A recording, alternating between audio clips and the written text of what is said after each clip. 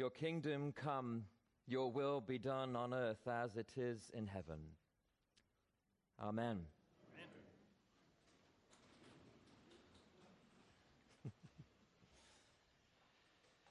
Your kingdom come, perhaps the most pivotal line in the prayer that Jesus teaches his disciples in Luke's gospel this morning, and also the name given to a campaign begun by the Church of England a few years back as an attempt to get those heathen British back to the praying ways via promotion of the Lord's Prayer.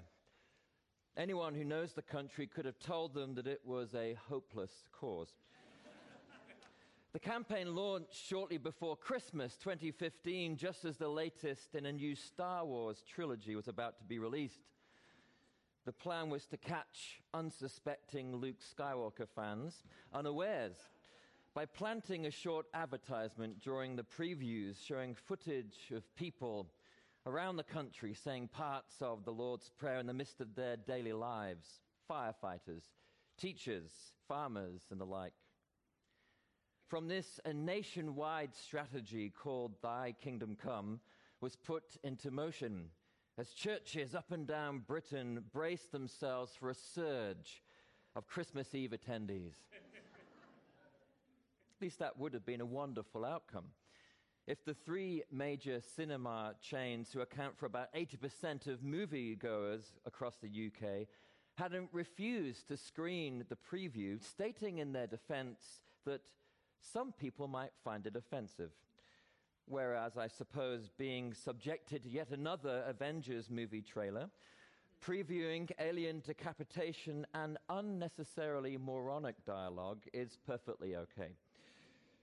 Daily bread and forgiveness apparently is just too much for the British. It's probably the case that the Church of England saw it coming. Your kingdom come are considered as three or more or less harmless words when uttered in private or amidst the pomp and ceremony of a royal wedding. But when people are praying for God's kingdom to come out in public, it's a whole different matter. Near the beginning of the 20th century, during the First World War, Anglican clergy would pray, literally, over the trenches, petitioning God for safety and victory. Toward the end of that same century, rather than pray for military success, Robert Runcie, then Archbishop of Canterbury, famously denounced the 1980s Falklands War between Britain and Argentina, which won him no new friends in Downing Street, but also signaled a change for the church, ushering in an age where hopes for the kingdom of God were increasingly expressed in the public sphere. Of course, not everyone has been enamored with this rediscovered public voice for the church on either side of the Atlantic, partly because some people are adamant that religion and politics should not mix, and partly because we have become conditioned to keep God safely at home. In many ways, our lives of faith have increasingly come to be exercised in private and with a great deal of order and control. Not only is Sunday morning still the most segregated portion of the week in America, it is also one of the most controlled. Put an American churchgoer into their Sunday best, promise them something good to eat for brunch, and they will become a new person. Respectable, charming even.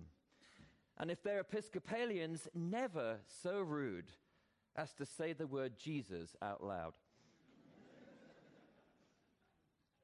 Yet this tendency toward privacy when it comes to our lives of faith has not always been the case.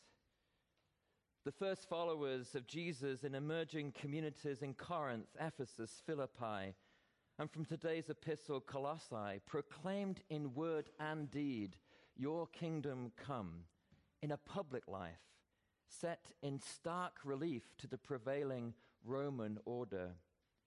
Each were communities bearing visible signs that Jesus did indeed usher into the world a new kingdom, where material resources were shared, and the rich and the poor sat around one common table, and where the politics of identity no longer mattered because we all were counted as equal, circumcised and uncircumcised, male or female, slave or free.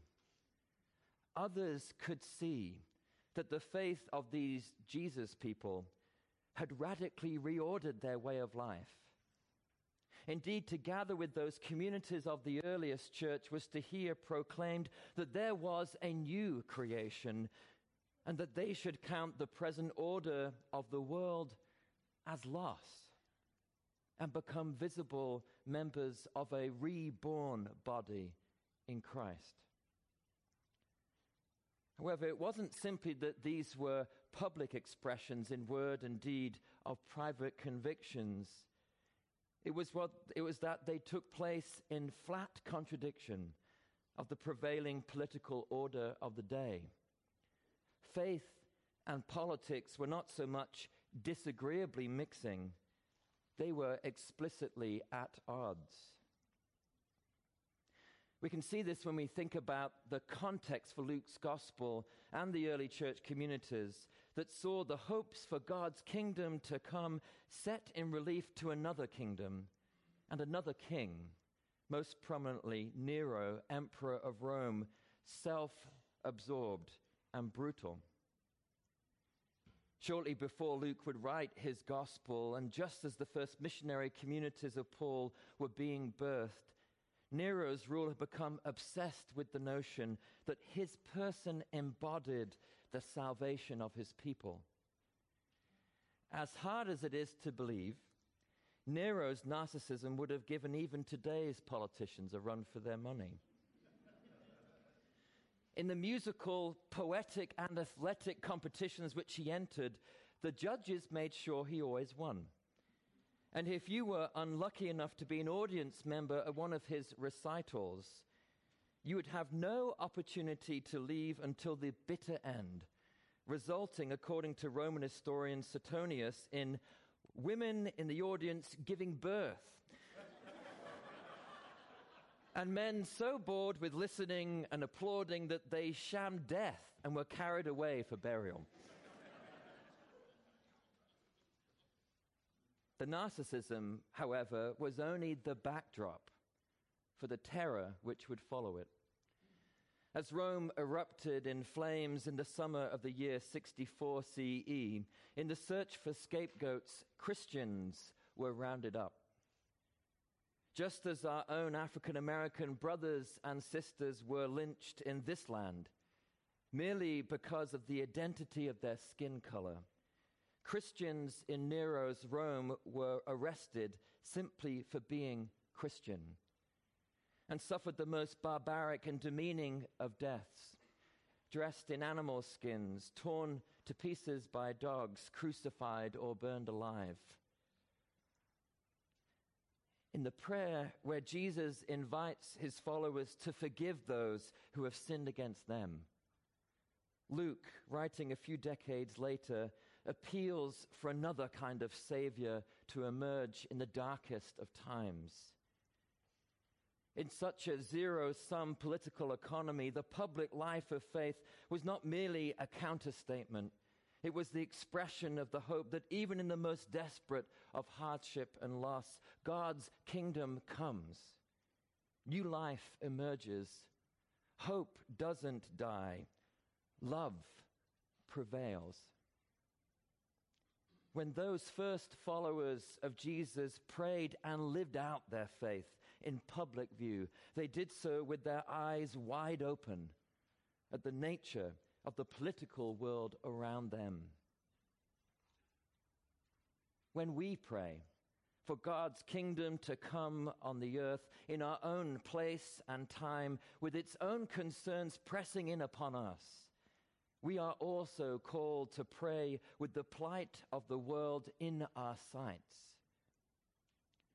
From our borders to our impoverished and forgotten neighborhoods, From our longing for racial healing to our common need for a more compassionate and other-centered social order, our lives of faith are to be nurtured in the intimacy of our hearts, but played out in the public settings of our lives. What's more, as Christians who belong to a thoughtful expression of faith in the Episcopal Church, our opportunity is to offer our hearts and minds in ways that find questions and differences and a diversity of deeply held passions and values as welcome and essential components of the life of public faith. For is it not the case, dear saints, that our society is sorely bereft of such public spaces for honest and decent dialogue, where the views and insights that differ between people are received with love and respect? In too many places, the quality of our public discourse has become eviscerated, where sound bites have been substituted for analysis and bombast has been counted as leadership.